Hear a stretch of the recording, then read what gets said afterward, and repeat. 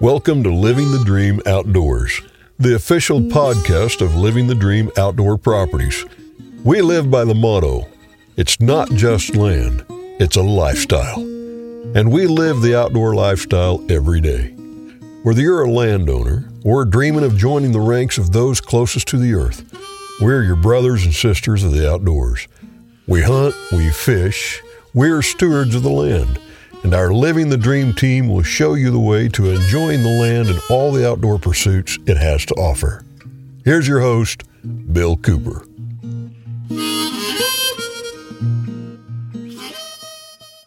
Welcome to Living the Dream Outdoor Podcast. I'm your host, Bill Cooper. My co-host, Hunter Hyman, is off antelope hunting, I think. Didn't even invite me to go, but I guess somebody has to stay home and work. But I'm delighted to have on the program today an old friend of mine. He's not old, he's just an old friend. Ryan Miloshewski from over in the Kansas City area. And Ryan's quite a duck hunter. And Ryan, man, it's good to have you on the show again. I haven't talked to you in a while. Yeah, always good to talk to you, Bill, and let you know that I'm not old, but I feel like it sometimes. You know, once you hit 30, it just goes downhill, right? Well, I always said 45, but maybe that's the new 45. I don't know. But, man, I always follow you on social media. It's just fascinating to keep up with you because, you're in the outdoors all the time. If something going on, if you're not catching giant brown trouts or killing ducks or teal or doves or something, Did you have a good dove season this year? Dove season was good. I only hunted one day, much like a lot of folks. I went to one of my buddies, Eddie Mattingly. He has a family farm down in Perryville, Missouri. And went down with him, and there was about, 15 of us, and we all, I don't know. I mean, I think I came home with, 13 doves, and, we were all close to our limits, and it was just an old silage field, and, we had a blast. We shot good, and, I only shot about 30 shells to get those 13 doves, which, I'll tell you what. Yeah, you did great then, man. Sharpshooter level there, Well, I only went out one time. My luck wasn't near as good as yours, so I'm not even going to talk about it.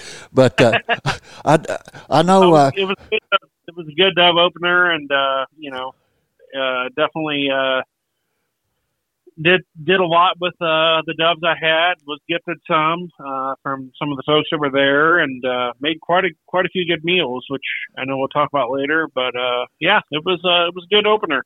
Good deal, man. I always like to hear that. And I know the ammo companies love you guys, Yeah, that's right. I guess doves are probably still the most popular game bird in the U.S., and millions of people go out and hunt for them. And years ago, the national average was about 5 shots per bird, And I think these days it might be a little more than that. I don't know if the gunners are as good now as they used to be in the old days, I think with steel shot, it makes a difference. Yeah, we were shooting that good lead stuff. Right. Well, all right. So dove season went well for you. That one day you went out. How about teal season? I know you've been out in the marsh. Yeah. Teal season's been okay. I will classify it as okay. Went out opening weekend in central Missouri and on public land, and I think between 3 of us, we shot 7. So not great, but, it was not bad. Not bad. Yeah, absolutely. We saw a lot of birds and it was good. And then the following weekend, we went up to Grand Pass Conservation Area, and we had 8 of us, and we shot 43 teal. So wow. We're one short of an 8-man limit, and I was the one short. I'll just I'll do that. Now I would have never admitted that. I'll admit it. I was the whole calling shots, and you know how that goes. But no, we had a great time up there at Grand Pass, and I haven't been since, to be honest with you. I just the water situation right now is really poor. Yeah, it is very low, lots of areas. Well, the Hyman guys, the the boss and his son, they have a duck hunting club, I guess, over in St. Charles County. And opening day, there were 5 or 6 of them, I guess. They all limited it out in like 20 minutes. Sure. Had a great hunt. Went back the next day, and I think they killed 2. Yeah, they get those teal out pretty quick. Yeah, they get out of there as soon as they start feeling the pellets fly. They boogie, and as you know, I mean, gosh, we had a couple of those nights where it was 51, 50 here in Missouri, and you get teetering towards that 40-degree mark, those teal are gone. They like South America more than they like North America. Yeah. But no, it's been good. It's been good. I went one time in Kansas and with a couple of buddies, Dave and Daniel, and we shot 3. We shot 4. The fourth one just kind of magically got up and left. But yeah, they do that too. Every bird we saw, we shot. And it was good. But it's been so. But Hey, teal numbers are down about 20% this year, though. So they are. Yeah. And last year, I was shooting blue-winged teal until I think I shot my last one on November 3rd. Wow. Which is crazy, And yeah, it's just the lack of water right now is so makes everything so tough. You really have to do your scouting. Like the reason we had such success last weekend was my buddy walked 6 miles, Wow. And, that's a lot of work to shoot some teal, but we were there and we got in there early and, set up and had 3 different holes, across 1,000 yards. And it paid off, it really pays off. But, well, you had to work for them, though. You got to everything, especially public land duck hunting. Yeah. You just in the work. If you don't, you're going to be unsuccessful. That's just the way it goes. Yep, that's an absolute fact. If you got private property and you're the only one in there, it's an entirely different story. But hey, what about Hank? He been out this year? Oh yeah, he's been out. Yeah, he got his feet wet with the doves on opening day. And as soon as teal season started, he just about as excited. I told him, "You want to go hunting?" And he's already in the truck. Well, I know he really got a workout last year. I guess last year really made a good retriever out of him, huh? Oh yeah. He's 3 years old now, so he's just coming into, the peak of his retrieving life. And last year was good for him. He did a lot of really long retrieves that, it's really, to me, that's more fun than shooting the birds, Oh, absolutely. Watching that dog. Oh, yeah. And it's not like you want to have them do this, but, a couple of those hunts, I've been on, you just wing birds and they just sail and all right. Then you 500 yards out, and, Hank jumps up, grabs a mallard out of the air trying to fly away that you shot. That's a blast, Oh, it really is. One of my fondest memories of teal hunting, it's been several years ago. I had 2 14-year-old boys in a boat and a 6-month-old yellow lab. And he was retrieving good, but we had a huge flock of teal go down the lake, a small lake, and they hit the west end. They come down the north side, and I told the boys to get ready. I just told them, I said, you boys just start shooting when they hit that right edge of the decoys. Those boys knocked 7 down. And oh, man, that's crazy. That's great. Yeah, that's great. They did great. I was very proud of him, but had lots of swimmers. And I sent that puppy out, and he grabbed his first ever teal. It wasn't 10 yards out. It was flopping, and he went to that one, and he got that one in his mouth, and about 5 yards away, there was another one flopping around. He tried to get it in his mouth, too, but it wouldn't fit. Yep. But that puppy retrieved all 7, those teal, and the last one he went after was a swimmer, 150 yards out, and I gave him a hand signal, and away he went. And he got out there, and he got about 15 degrees off, and I gave him a whistle, and he just snapped around, gave him the hand signal, and he went right over to it.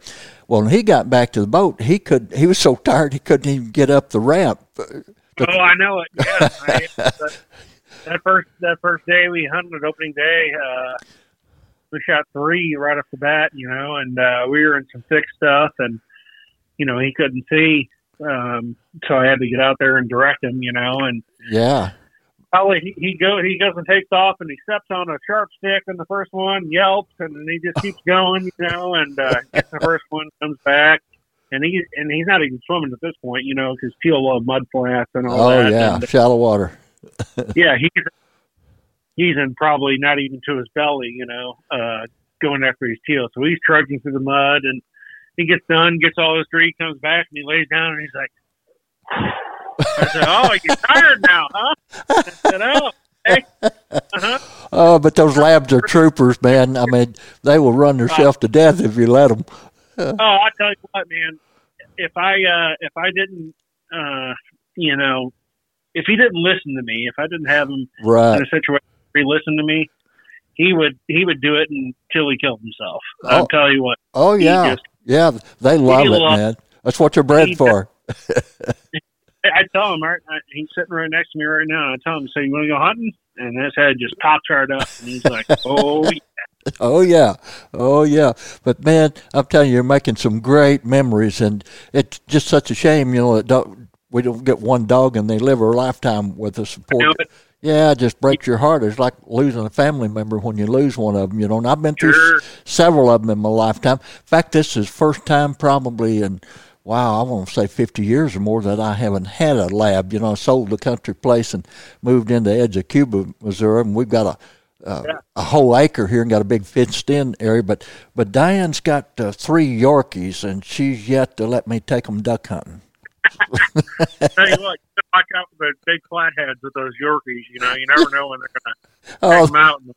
Oh, there's something. We have rabbits and squirrels in the backyard. They have a big time chasing them around, And but one of them, I'm not lying to you, man. One of these Yorkies, I can't remember which one it was, pointed a dove here a while back. I feed the doves out back, and it actually, looked like a classic German short hair, right front foot up, and that little tail just rigid as it could be. I thought, well, there may be some possibilities there. No, there is. Every dog has it in them, It's just a matter of how far they can go.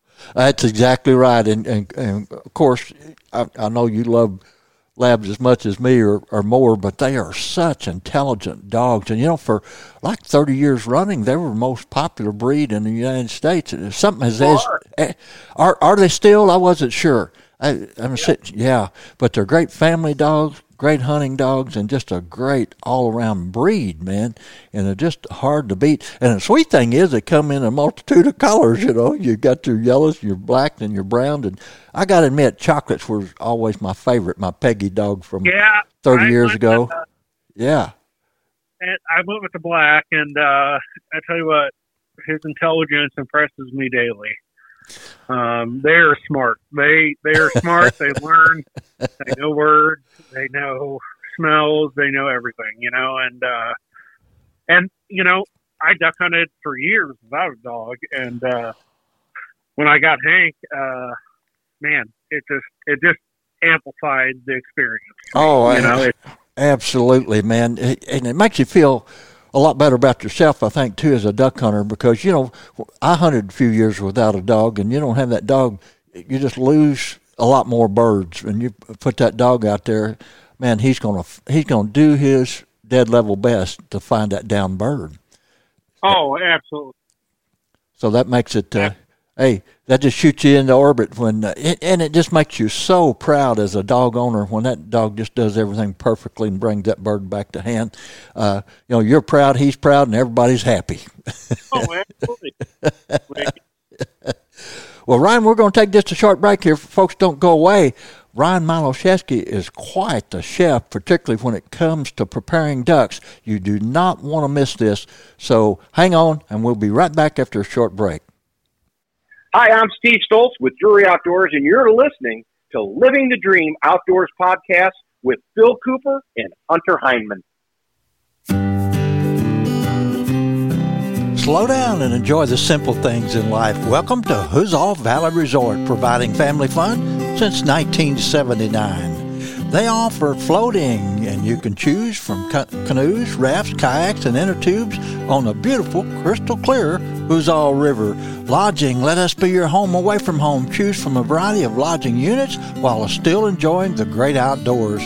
With over 2.5 miles of river camping on the crystal clear Huzzah, we're sure you and your family will find the perfect spot to pitch your tent or park your RV. Have fun and let us help you get the most of your stay. Check out our guided trail rides and Karen's Cafe menu.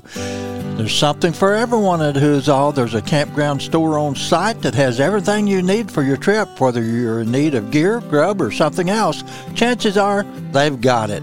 And their campground has RV sites and primitive sites for all your camping needs. If you like the adventures of camping with a cozy bed at night, we have a variety of different lodging units to choose from. But Huzzah Valley, there's always something going on out there. Check them out on Facebook, or if you want to make a reservation, simply call 1-800-367-4516. Hi, I'm Steve Stoltz, original cast member of Drury Outdoors and also a cast member of DeerCast. And we're talking about taking giant whitetails. And it's not an easy process, I'm not going to lie. But I'm just going to give you some tips, and this is one of them that helps me prepare to take a good buck or two throughout the fall, and hopefully, obviously get it on film for DeerCast and Drury Outdoors.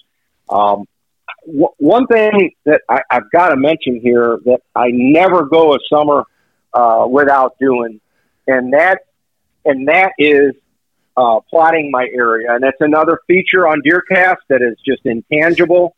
And when you plot what I mean by plotting your area, you go to your maps, you go to your farm, and start looking at key points that you might want to hang tree stands. You may have points that you already have tree stands in, and it'll show you where you kind of probably maybe need to fill the gap as far as getting more stands in.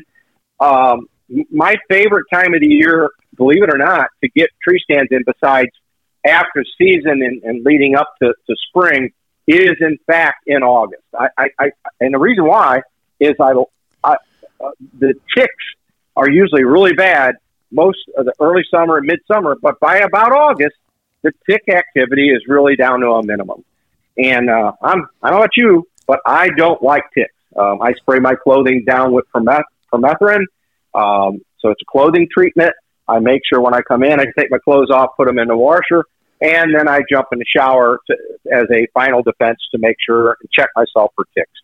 So be aware of that, but get out there, get on DeerCast, plot your area, start getting your tree stands in, like I said, starting in early August, and just trim your shooting lanes, make sure you can shoot out of those stands when you put them in. I'm getting older, so I got to have help usually to get a stand in, and I'm getting to where I like the muddy ladder stands. I love them. I love the muddy ladder 17-footers. They're great, and they're easy to put together and easy to put up. And if you use a lot of cover, when you hang your stand, a lot of background cover. That's the key. You don't have to always be as high as everybody thinks you need to be effective. It's more important to have the background cover. So when you put that ladder stand or hang your stand, and you can walk away and look, and if you're kind of stuck out like a diamond in a goat's butt, then the deer are going to see that, okay? They're going to see you up in that stand. If you can see it, they'll see it even more. They'll pick you out. So rehang that stand where you have cover behind you. I like to pick a little bit bigger trees if I can. They don't have to be huge because you can get too big a tree where you can't get a stand in it. But mainly decent-sized tree with background cover. You've got to have that to be successful with hanging these stands before the season. But number one key factor here, use DeerCast to your advantage. Use their features, plotting your area, and then mark your stands on that map. You can go right on there. Mark your waypoint. You can change it to a deer stand, and it'll be right there. You can put all your wind directions that work for that stand. It is a great tool to use, and this is the time to do it, right here in the summer.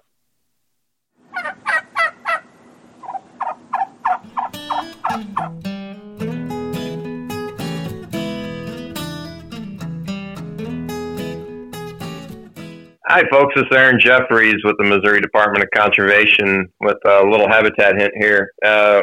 No surprise, we are in the middle of a pretty severe drought across most of mid-Missouri. Would encourage folks to take a look at diversifying their grazing systems. Right now, the department, NRCS, and other partners do have cost share available for the establishment of native warm season grasses for grazing and haying purposes. What a great program. What a wonderful way of diversifying your grazing system and actually having a drought-tolerant, productive grass in the months of June, July, and August. If you're looking for more information, would encourage you to go to the Missouri Department of Conservation's website at mdc.mo.gov. And in the upper right-hand corner is contacts. Go to your county and find your private land conservationists for your county to set up a meeting to look at ways that you can improve your property, not only for wildlife, but also forage production for your cattle.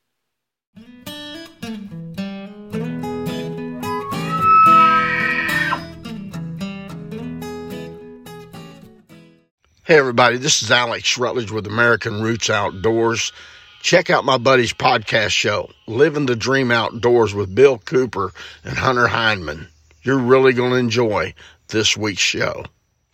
Welcome back to Living the Dream Outdoor podcast. I hope you heard that first segment with Ryan Miloshewski. He's from over in Kansas City area, and I try not to hold that against him, and I probably would, but he's a great outdoorsman, great outdoor rider, great fisherman, catches those big brown trout down on Taneycomo kind of on a regular basis, and he's also a great waterfowl hunter, and I attribute his good qualities as a waterfowl hunter to his dog, Hank. I think we can both agree on that one. Yeah, but have you taught him to cook yet? I know you're quite the chef. No, he likes to sit there in the kitchen while I cook and wait and just inspect and make sure I'm doing everything right, and maybe get it but well, I would venture that you maybe developed quite a following on social media last waterfowl season because you just constantly kept talking about cooking ducks and how to prepare them. You had nice photographs, and sure. That just made my mouth water. Well, let's start with teal. Now, since it's teal season, it's about to run out or probably out by the time this program airs, but teal, in my opinion, are one of the best eating ducks out there. What do you say? Oh, absolutely. Yeah. I don't discriminate as far as puddle ducks are concerned. Teal, ring-wing, blue-wing, mallards, pintail, widgeon, gabwall, generally they're all very, very fine table fare. You may get your one-offs that are eating fish or snails or, whatever it may be, but generally those ducks are eating grain, smartweed, Milo, no pun intended. They're all eating something that is going to benefit the palate of the hunter. And I love teal. I do too. They're some of the best tasting birds I've ever had. And I've actually Hank Shaw. I'm not sure if anybody is listening knows who Hank Shaw is, but you should. Hunter Angler, Gardener Cook on Facebook, on the website, on URL. It's Hunter Angler, Gardener Cook. Look him up. He has been a big inspiration for me, as well as John Wallace. Wild Game Cook is his social media handle. But one thing I've done a couple times this year with doves and teal is made peppered dove and peppered teal, and I tell you what, that is just one of the best things I've ever had. Basically, a cacio e pepe with with the wild game. And I tell you what, it's been about the best. You know, everybody loves poppers. Everybody wants to wrap everything in bacon and or marinate it or soak it in buttermilk or, you know, whatever it may be. You're just doing a disservice to the taste of that bird by doing that. But, you know, I think the best thing you can do with a teal right now that I'm really keen to is spatchcocking. So if you're not familiar with spatchcocking, it's simply just removing the backbone from the bird. Uh-huh. And pushing the bird down and breaking the wishbone, essentially.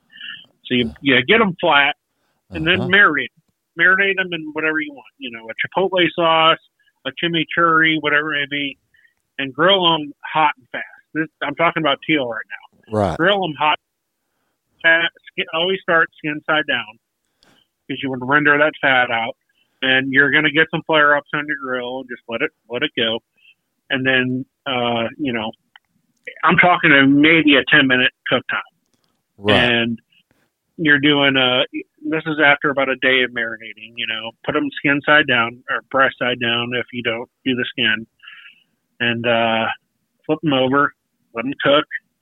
I tell you what, that's going to be some of the best teal you've ever eaten. That's going to be way better than any popper or whatever else you're going to cook. Boy, that sounds incredible. Now, you prefer to leave the skin on, correct? I do, yeah. You know, if they're fat enough, you know, if you have a teal or a bird in general that you could see through the skin, that's my general rule. You could see through the skin down to the meat. And generally, you know, there's no real use for the skin. But if you can't, then yes, absolutely leave the skin on. And I generally will start plucking my birds, and if they're fat enough, I'll pluck them whole, you know. Mm-hmm. And that's just how I do mallards, pintail, teal, whatever it may be. Well, duck fat is good stuff, correct? Oh, yeah. I render my own duck fat. So, wow. I usually get, from my duck season, I usually get about 10 pints of duck fat from the duck fat I save and render out, which is liquid gold. If you go to the grocery store, you're paying $25 wow. pint for duck fat. You know, maybe it evens out. I haven't done the calculations yet on how much it, you know, gas and money. But yeah, at the end of the day, it's better than bacon grease. I tell you what, I save all the fat, and the best fat you can get is around the gizzard of a mallard. The best fat you can get is around the gizzard. Well, that's interesting to know. You're full of great information, man. That some of the stuff I've never heard before. Now, the little research I did on a waterfowl piece I did a few years back, I discovered that duck and goose fat, both the famous chefs around the world, they use a lot of that stuff in their dishes. Okay. So, pretty incredible. It's better, and it's like I said, I render out generally at the end of the year, about February. End of February, I'll have 15 pints of it, and I'll get out about 5 and then save the 10 for myself for the rest of the year. Yeah. So. Now, do you store that in the refrigerator, freeze it, or what? Oh, yeah. Store it in the refrigerator. It'll last for 2 years. Really? Mm-hmm. That is quite incredible. So you cook other meats in that duck fat then? Oh, yeah. If you one of the best things you can do is sear a venison backstrap in duck fat. Wow. Yeah, we all know that, you want to get all the fat off the deer you can, because that does not improve the flavor. But cook your deer meat in duck fat. That's going to be a new goal of mine this year. I got to kill some ducks first, though, you know. Oh, yeah, everybody does. But, it's something that, like I said, I've learned from other people, mainly Hank Shaw and John Wallace and a couple other folks, you know, that really opened my eyes to the availability of everything that you harvest, you know. Right. And, you shoot a duck and everybody likes to just pluck it, not even pluck it. You know, 90% of duck hunters aren't even plucking their birds. No, they're just brushing them out. It out. Yeah. And I save all my duck legs all of my duck legs. I save my duck legs and turn it into like a Mississippi pot roast or save the fat. Gosh, I mean, there's so many people that are missing out on the culinary. I don't know what's the right word. The culinary values or aspects of ducks. Yeah. And of course, you know why that is. Our lifestyles. I've slowed down a lot since retirement, but everybody's lifestyle is do everything in a hurry, you know. But you know yourself, for a great meal sometimes takes a great deal of time. And we can talk about game preparation till we fell over. But, you know, in the duck world there, if you're wanting to get those best flavors, you need to go through this very process that you're talking about. And again, Milo, I think there's a huge pride element there as well. I know you're a particular person. You pay attention to detail. You do that with your waterfowl hunting, all of your hunting and fishing. That's why you do so well at it. And, you know, your dog work. And so it stands to reason that you would be the type of person that would go to this great deal of trouble and work to make the best dish you possibly can out of the waterfowl that you kill. And yeah, and I think you keep talking about other cooks and everything, but I think you've inspired quite a few people, particularly last year with all the posts that you did. I know you really turned me on to that, and I didn't get to try any of that stuff last year because I didn't get to duck hunt too much, but I definitely intend to try some of it this year, and I may be calling you, to bend your ear just a little bit more. Oh, no, yeah, absolutely. And I've had a couple of people this year that, based on my post, that you're talking about, that, man, I've never had, or it's never like I've never had duck. It's always, man, every duck I've ever had, it's tasted like crap, Yep, you hear that a lot. And what's the number one reason? Or it's greasy, it's well done, it tastes like shoe leather, yep. Or, the proverbial, cook it on a cedar plank and then, throw the duck away and eat the cedar plank. Yeah, I've heard that before. I'll tell you what, it's a shame because duck is such a great, delicious game animal. I mean, it's underutilized. And, I know duck hunters, that are not as serious as I am, that, they give away all their ducks. They shoot them and they give them away. It's like, man, I'll take them, and, absolutely. But I've given away, quite a bit of duck this past year just for people like, hey, here's how you need to cook it. Here's 4 mallard breasts, 4 fat mallards. Here's how you need to cook it. Do it this way. And, every time they're like, oh my gosh, this is so good, and of course it is. Yeah, because it's prepared right. But correct me if I'm wrong, but isn't the biggest mistake that people make when cooking duck is they overcook it? Absolutely. Well, the biggest mistake in wild game, and this is a Steve Ornella quote, is you either cook it too long or you don't cook it enough. Yeah. And that's the absolute, with duck, it's 100% you cook it too long. Everybody thinks it's a bird. You got to cook it until it's well done, and you might as well eat your shoe at that point. Yeah, exactly right. But, I've had shoes that taste better than duck that's way overcooked. Exactly. But no, you have to cook it like a steak, like a good ribeye or good New York strip.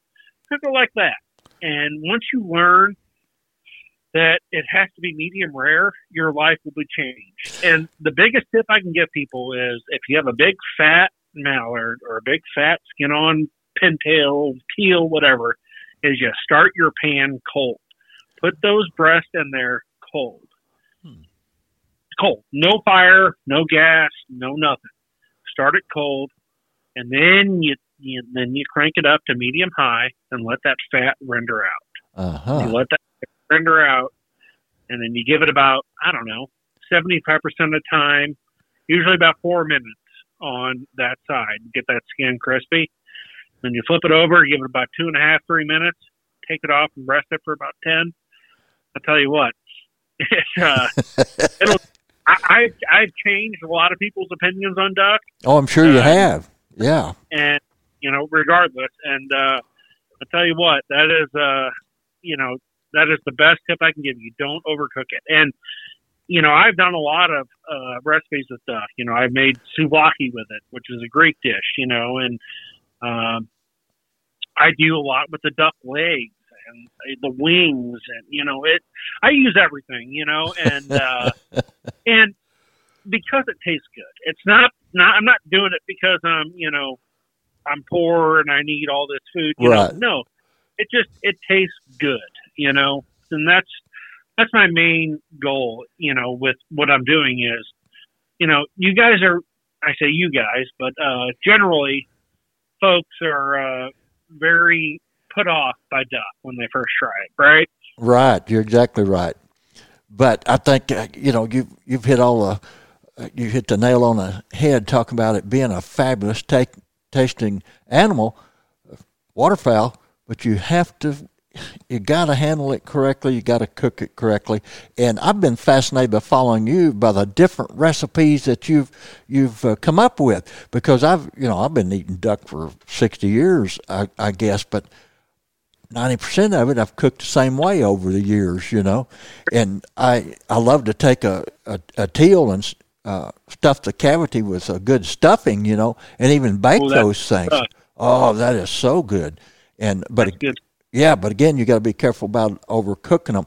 And another key thing about not overcooking is, that medium rare meat. Oh, it's just so beautiful when it's crispy on the outside and it's medium rare on the inside. But you got some juices left with it. It's not dry as last year's boot, and that makes all the difference in the world. Just how it sits in your mouth, and how you appreciate that duck, man. But hey, you've enlightened me, and I'm sure you have a lot of other people as well. And Milo, man, it's been great to have you on the show and talk to you again. And I know that you've probably got lots of duck hunting trips lined up, and I wish you and Hank all the luck in the world. And hey, keep us posted on how Hank's doing too. I get a big kick out of seeing him. You need to shoot some little videos, so we can see him retrieving. Well, dude, Bill, I appreciate it. Yeah, tell everybody we're bragging on him. No, I will. He's got a bigger head than he has already. All righty. Well, folks, from Ryan Miloshewski and myself, we're enjoying our outdoor dreams. We encourage you to get outdoors, too, and enjoy your outdoor dreams. I'm Bill Cooper. Captain Brian Wilson runs one of the tightest bow fishing operations in the business. Stainwater Bow Fishing operates out of Jerome, Missouri, and the beautiful Missouri Ozarks. They cover most Ozark streams and lakes. You haven't lived until you've searched Ozark waters during the night with Stainwater Bow Fishing while looking for giant gar, carp, and buffalo. Captain Wilson also runs a second boat on Taneycomo Lake. Call today to book a trip with Stainwater Bow Fishing at 573-263-8016. Again, that's 573-263-8016. Be sure and shoot straight. The Living the Dream Outdoors podcast is brought to you by Living the Dream Outdoor Properties, the Fly Rod Journals, SmokerBuilder.com, Cowtown, USA, Westover Farms, Scenic Rivers Taxidermy, Stained Water Bow Fishing, Scenic Rivers Guide Service and Tours, Huzzah Valley Resort, Pico Lures, Devil's Backbone Outfitters, The Fallen Outdoors, Ledco Sinkers and Lure Company, Turnbow Outdoors, J&J Charters, Kaufman Cove, Alaska, Big Ed's Guide Service, Bean Creek Game Calls, Misty Mountain Guide Service, ASO Guides and Outfitters with Ryan Walker, On the Hook TV, and Rich's Famous Burgers.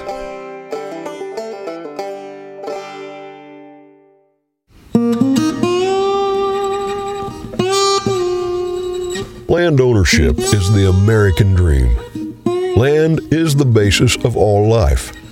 Our wise use of this most precious of resources ensures the survival and growth of free institutions and our American way of life. At Living the Dream Outdoor Properties, we value the traditions and freedoms that land provides us.